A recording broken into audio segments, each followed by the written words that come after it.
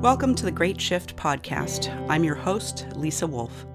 Planet Earth is in the midst of a great shift in consciousness. The old systems and structures are collapsing, and every institution, organization, and structure needs to be revisioned. We're constantly bombarded with the bad news, and indeed there's plenty of it, but we must now turn our attention to the solutions and innovations that are already being developed around the world. Our new systems and structures must be based on harmony with the planet, our fellow human beings, and with every being in the universe. The Great Shift podcast interviews changemakers, innovators, and creators from all fields: science, spirituality, regenerative farming, entrepreneurship, food systems, social systems, and more. Join us as we visit with the creators of the new Earth. We're excited to have you here.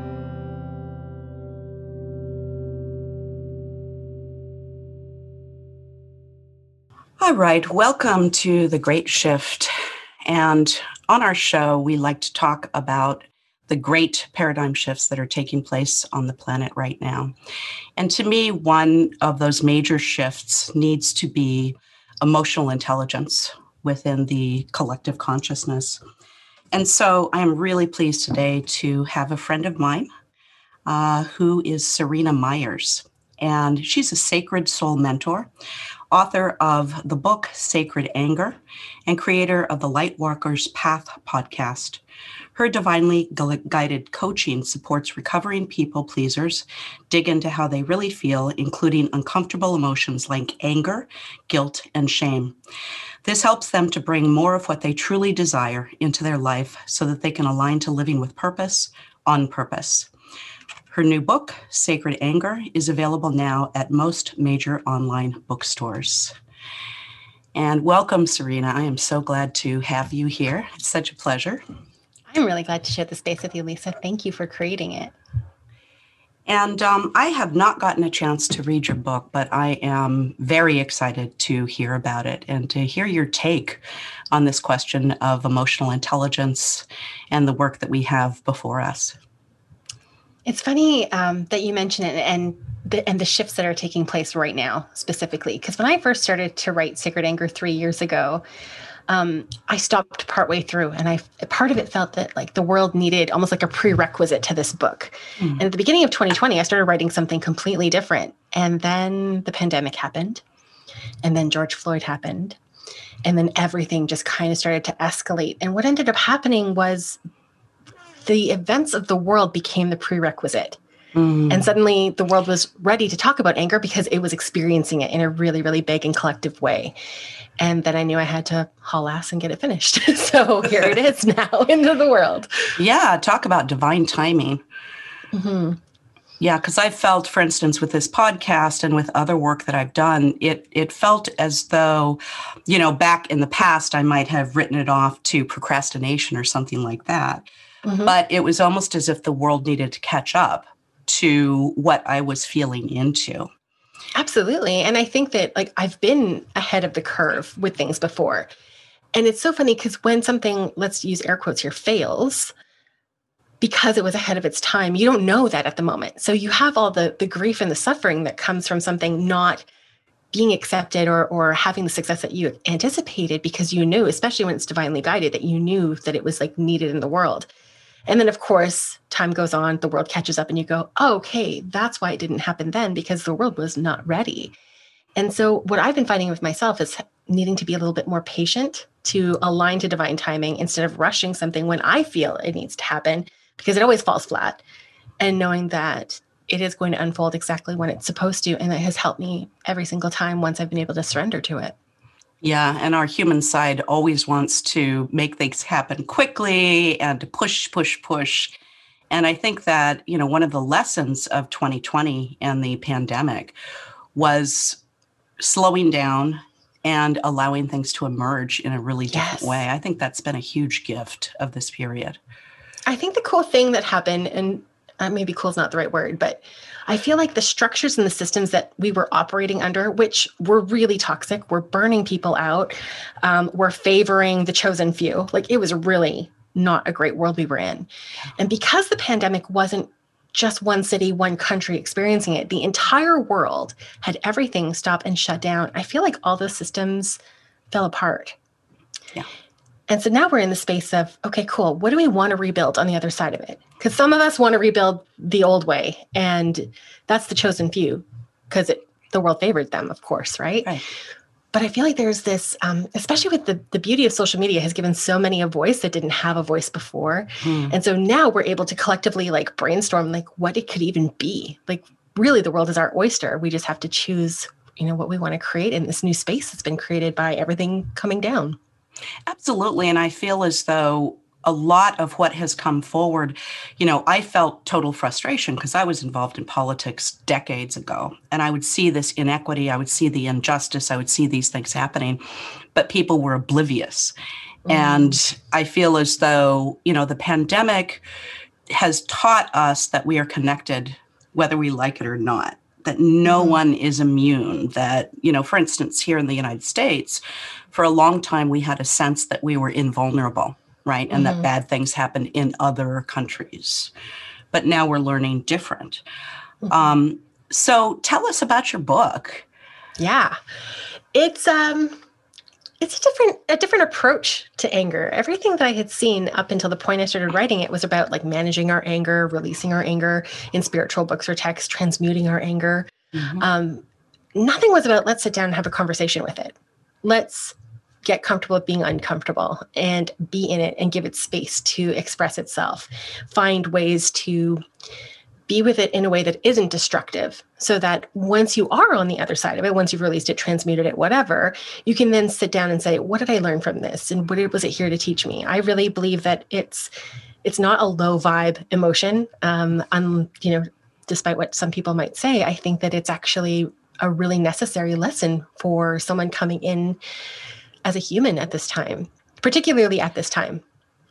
Well, there are plenty of things to be angry at right now. And I feel as though, in particular, women are taught to not express anger, right? I know that in my, ex-marriage, anger was an emotion that was just not allowed, right? Basically, my ex would shut down and literally turn away from me and give me the silent treatment if I expressed anger. And so that taught me to really tamp it down to the point where it would explode, right? I was known as being a person with a bad temper. But it was that continual pushing back, and not being able to express it. And I think that that's true for many, many women. Yeah. And a lot of times it's coming from our partners. A lot of times it's coming from our childhood. And because of the systems that we've been operating in, a lot of times it's like internalized silencing that we just think that we're more likable, we're more accepted. It's better to be quiet and to blend in than it is to actually speak up and be seen. But the thing is that we're having this quiet, aside from the explosive part, which of course happens because we bury it until it comes out. So then we're not actually in control of that expression of it because it's exploding spontaneously. But aside from that, there's also this heart craving for wanting to be heard, even when it's not about your anger, wanting to make impact, but being afraid of being seen.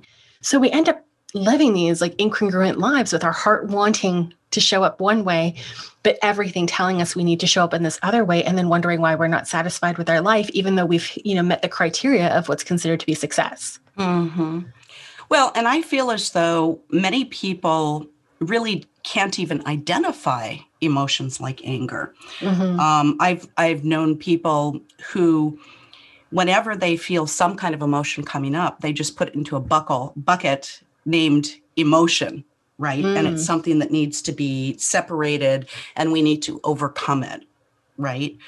So, I had a client once who, that was back when I was a personal trainer, and she was in a really unfulfilling job. And she had a dream of being a professional artist. And she started talking about it, and like she just lit up. She was, a really lovely girl, and she just filled the room. And then she looked at me and she said, well, maybe I'm just being emotional. That's what my dad says. Oh, to allow herself to dream. Like that's not even anything that's not, nice. dreaming is like beautiful. It is like the most innocent parts of ourselves is tapped into potential. Like it is amazing. So to deny yourself the ability to even just to dream, it's heartbreaking. Yeah, it really is. Mm-hmm. And I think that a lot of emotions, because we're not educated, right, in schools to identify what they are, to come up with constructive ways of working with these emotions to understand what's behind it. I think that a lot of it gets labeled as just anger, right? When I was running a Montessori school, I know that a lot of the children who just were not being heard would be labeled as ADD or has anger problems or is emotionally, incapable. And so I'd love to and hear. medicated as well. Absolutely. Not just the label, but medicating them instead of allowing them to just actually have emotions. Yes, exactly. And, I don't know if you know this about me, but I was prescribed Ritalin when I was 8. Oh, I didn't know that. Yeah. So what happened is I went from a small Montessori school into a big public school, and I was terrified. And I did not understand the rules at all. I didn't understand Mean Girls. I didn't understand any of that. And so they put me on Ritalin as a means to get me to comply. I mean, I was a very quiet person, so it's weird that they would do that.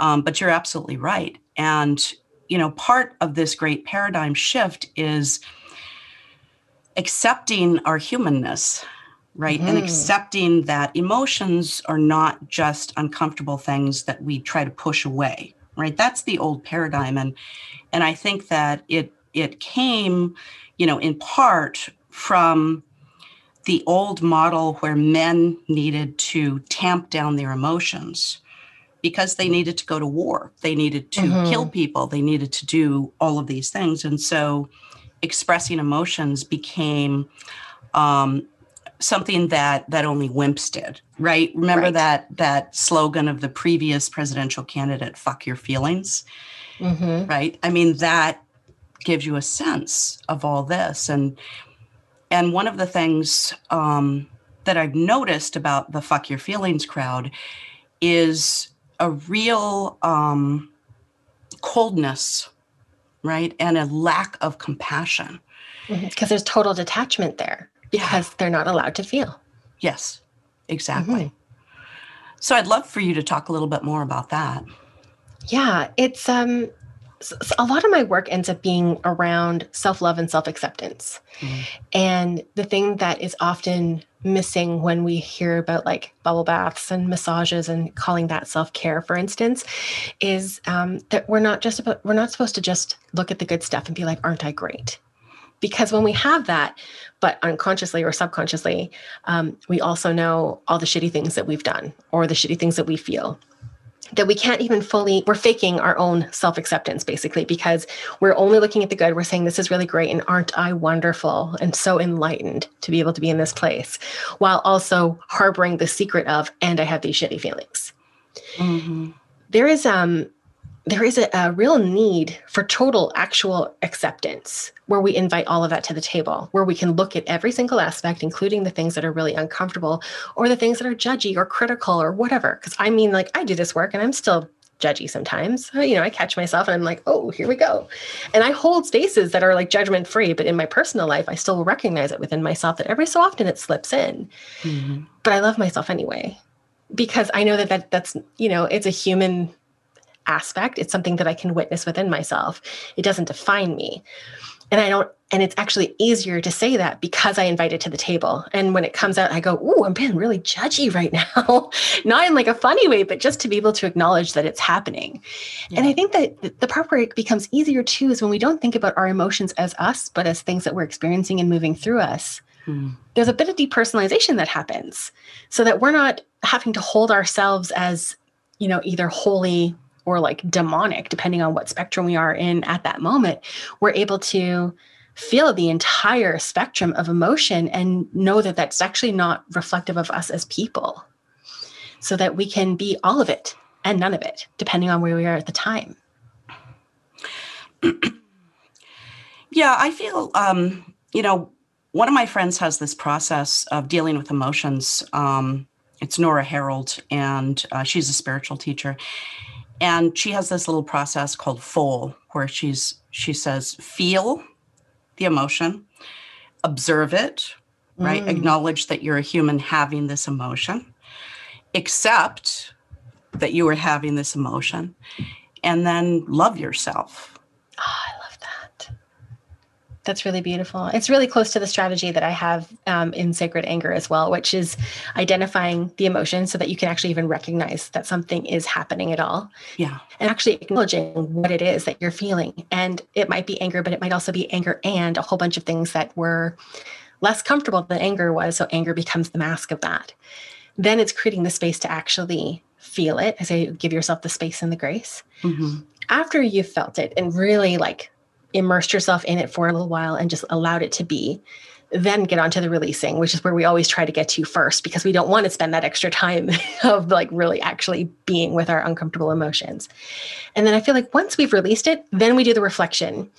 And what I found was whenever we tried to change up the order of this process, when we jumped right to moving it, we lost the richness of the teachings that come from the experiencing of it. And if we go from the experiencing of it, but we try to get the lessons and the reflection before we've gone and done the work of actually moving it, we're still too in it. So we're really only getting stuff at the surface because that's what's accessible, because we're still running through those emotions at the time. Mm-hmm. But once we've let it go, once we've felt it and then let it go, then we can sit down and say, okay, what just happened there? Like, why did this happen? Where has this happened before? What buttons is it pushing within me?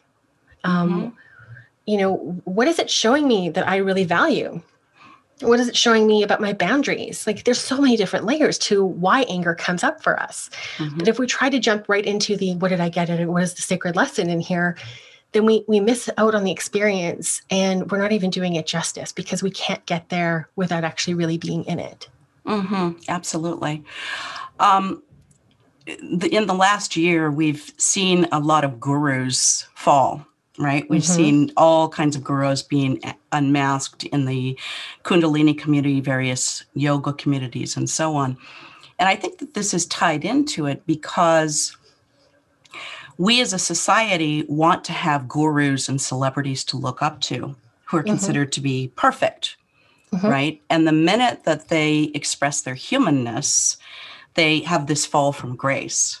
And I think it's very important for us to see this and acknowledge that, there are no gurus, because it gives us the permission to be leaders without being perfect.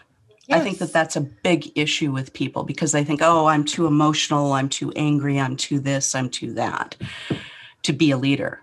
It makes room for humanity.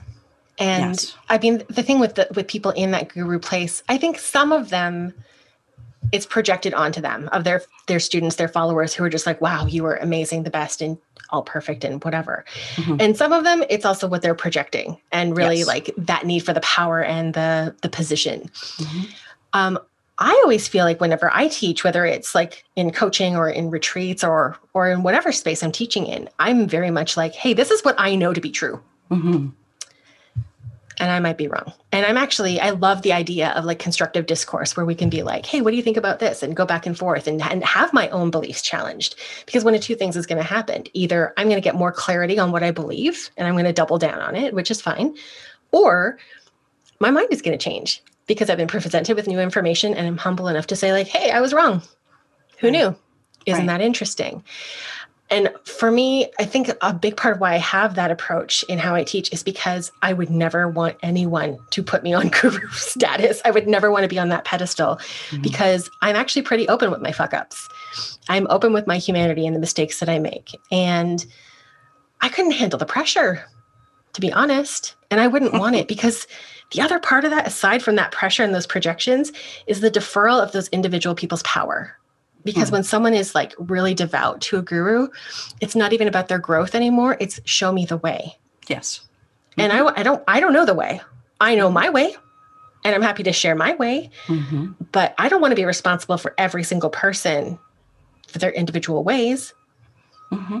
Like they know better. And I trust that they know better than I do what they need for themselves. And we should always be the captains of our own ship.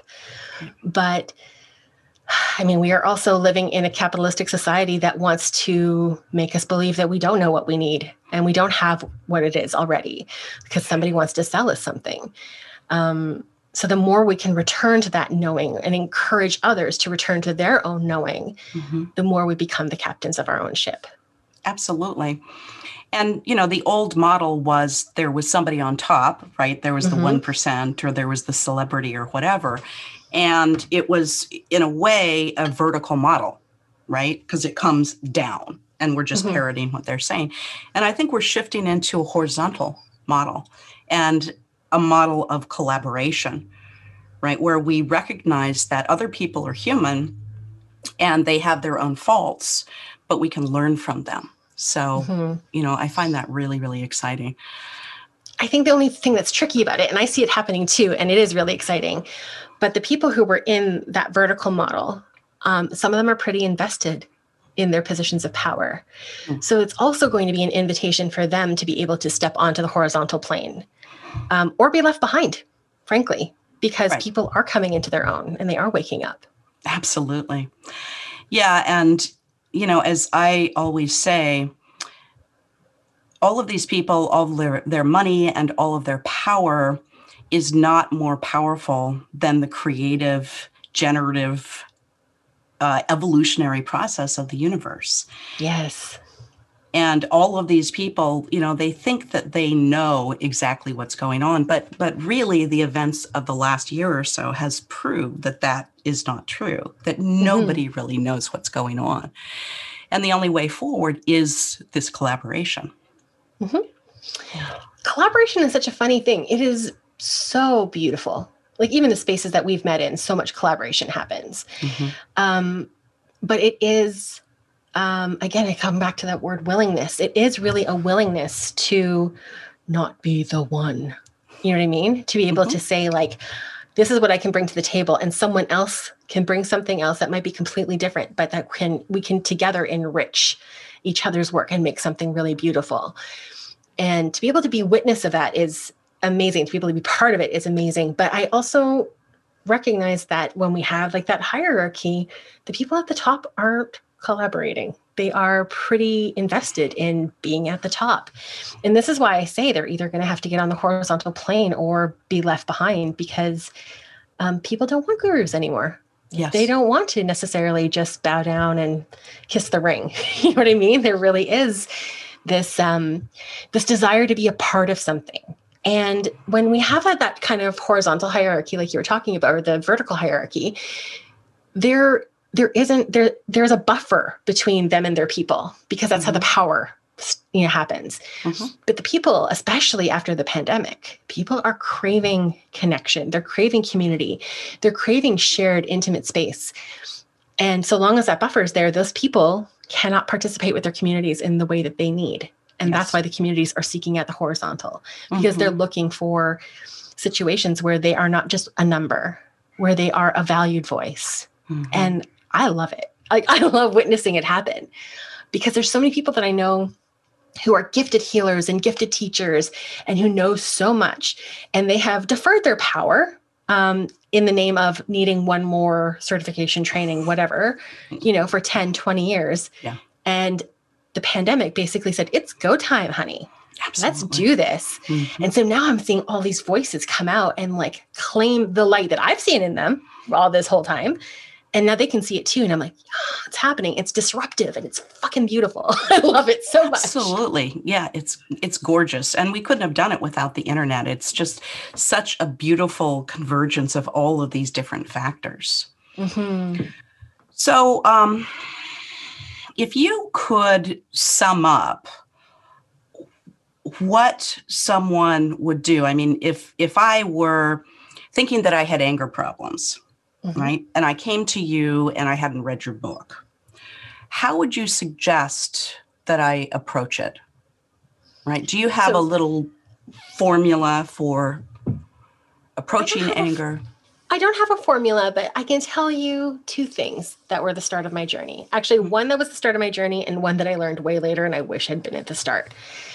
The one that I knew from the start was just to be able to observe, and in particular, the things that are going on in your head. Mm-hmm. I had no idea how critical my inner world was. And I also didn't know that my inner world was not me. And when I could start to observe it, I started recognizing that I wasn't my thoughts were happening. And by having that distinction, I was able to start to make change because I didn't have to believe what I was thinking to be true. I started being willing to challenge that.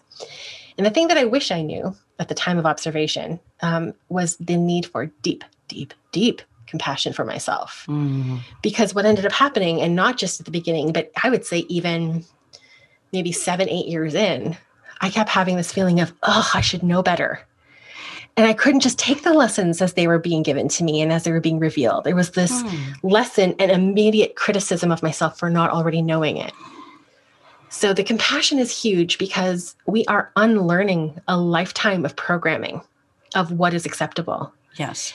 This isn't something we picked up one day and then decided to adopt it as our truth. So it's in our DNA. Well, that's the thing. So we're untraining all the stuff we've learned consciously in this life, and then all the stuff that our ancestors have experienced, and all the stuff we've had happen in past lives. Like, it's a lot of baggage. And we're expecting it to be over in 6 months? Like, come on now. I know that my relationship with anger is a lifelong journey. Yes. I know that's not a destination I'm going to arrive at, that it's something that on some days I'm going to win, and on some days I'm going to be an angry asshole, and I'm going to have to pick up the pieces and say, I'm sorry. And I'm okay with that. It doesn't matter how zen and spiritual you are, you're going to get angry. There are going to be bad days. It doesn't make you a bad person. Yeah. It means it was a little rough that day. And the next day you can try to do better. One thing that I have noticed personally is that when I used to just avoid anger, right? Because it would get me the silent treatment or whatever. And what I realized about it, though, is that when I go through that process of figuring out what I'm really feeling and having compassion for myself, I find that the energy of anger really transmutes, right? When I do the work, I'm not talking about spiritually bypassing it. Right. And it becomes motivation. Yes. It's fuel. This is why when people say that it's low vibe, I'm like, have you actually been with your anger? Anger is very high vibe. It is forward moving. It is clarity. Like, it shows you what's really important and what's burning inside of you. Like, it's passion. It's really, really beautiful fuel if we allow it to be. That is the trick.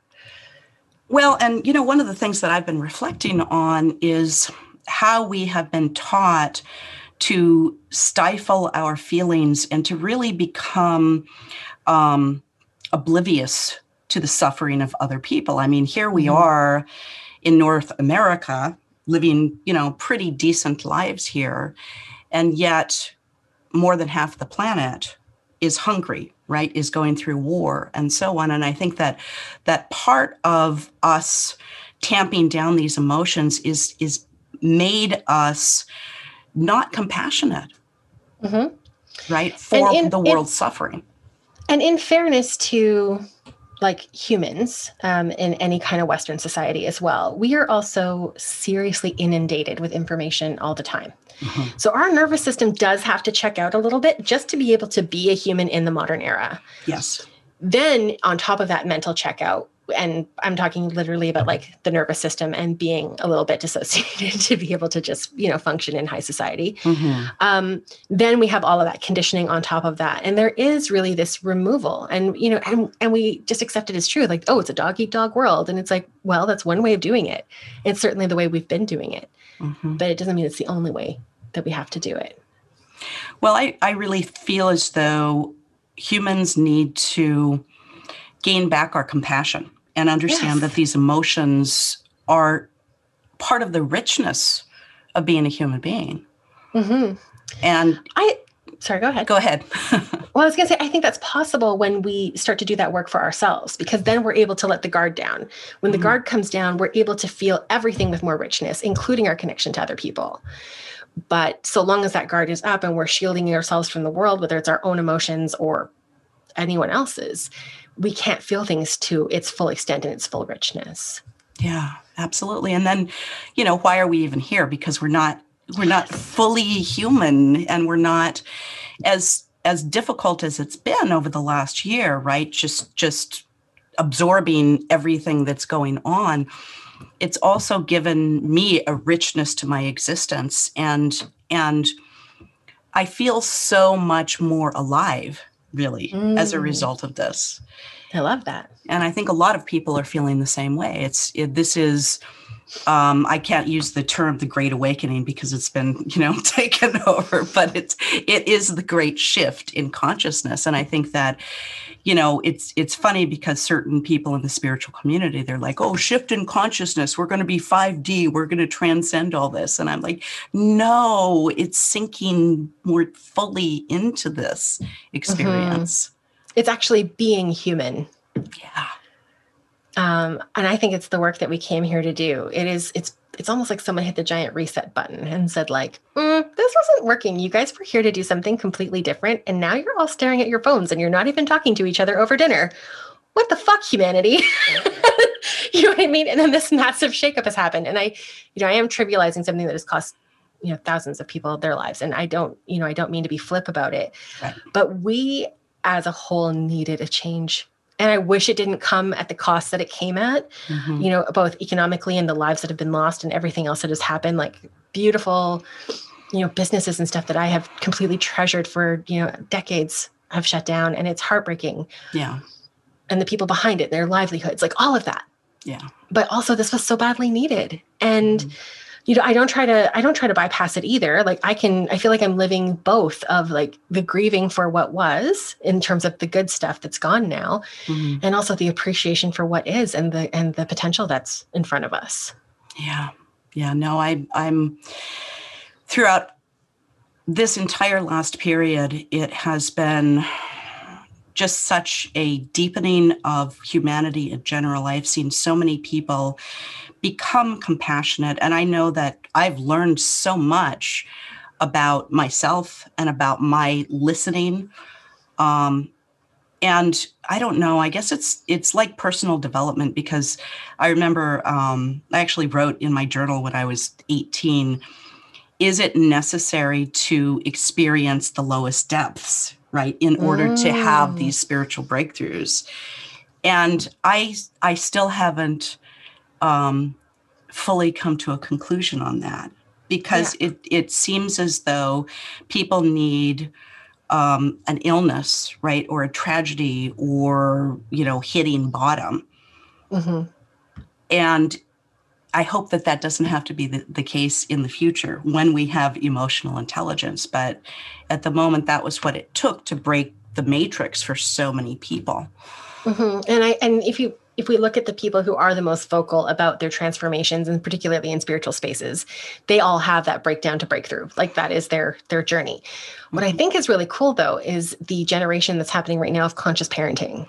And so now we have these kids who, on a DNA level, have the experience of those traumas and those breakdowns, but also that the breakthrough is possible, particularly when that has happened before the mother has given birth to this child. And then they're being raised in environments that are filled with consciousness in ways that didn't happen before. And so before I would have witnessed that happening, I probably would have agreed with your 18-year-old self and been like, yeah, I think we might need to go through the shits to be able to get to the other side. But I don't know that that's true now, because we have the people who've been there, done that, raising kids who don't have to be there, do that, and still be able to rise. Right. That's my hope anyway. Well, and the work that we've done on the collective, all of us who have done the personal development, who have done the healing, who have done the energy work, this has helped to clear it out too. I mean, Gen Z is amazing already. And just imagine what the next generation after that, they just don't have the same encumbrances that we do. Yeah. It's so beautiful to witness it in motion, because they are a generation of action takers. Yeah. There is a lot of talk, but there's a lot of talk backed with action too. And And they just have the belief in what's possible. Whereas we have to like almost like borrow belief. Like we have to act as though it's happening and then hope for the best. Whereas they're just like, well, yeah, obviously it's there. They see it better than we do. And they have that clarity. It's beautiful. Yeah. Yeah. Well, Seryna, I think I could probably talk to you for a couple more hours. But... Likewise. And maybe we can have you back on later. But it's been a great conversation. I really, really appreciate you being here. Thank you for having me. Yeah. All right. Thank you. Take care.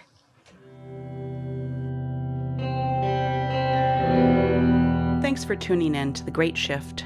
Please visit our sponsor, The Ascension Store, at theascensionstore.net. We'll see you next week for another great conversation.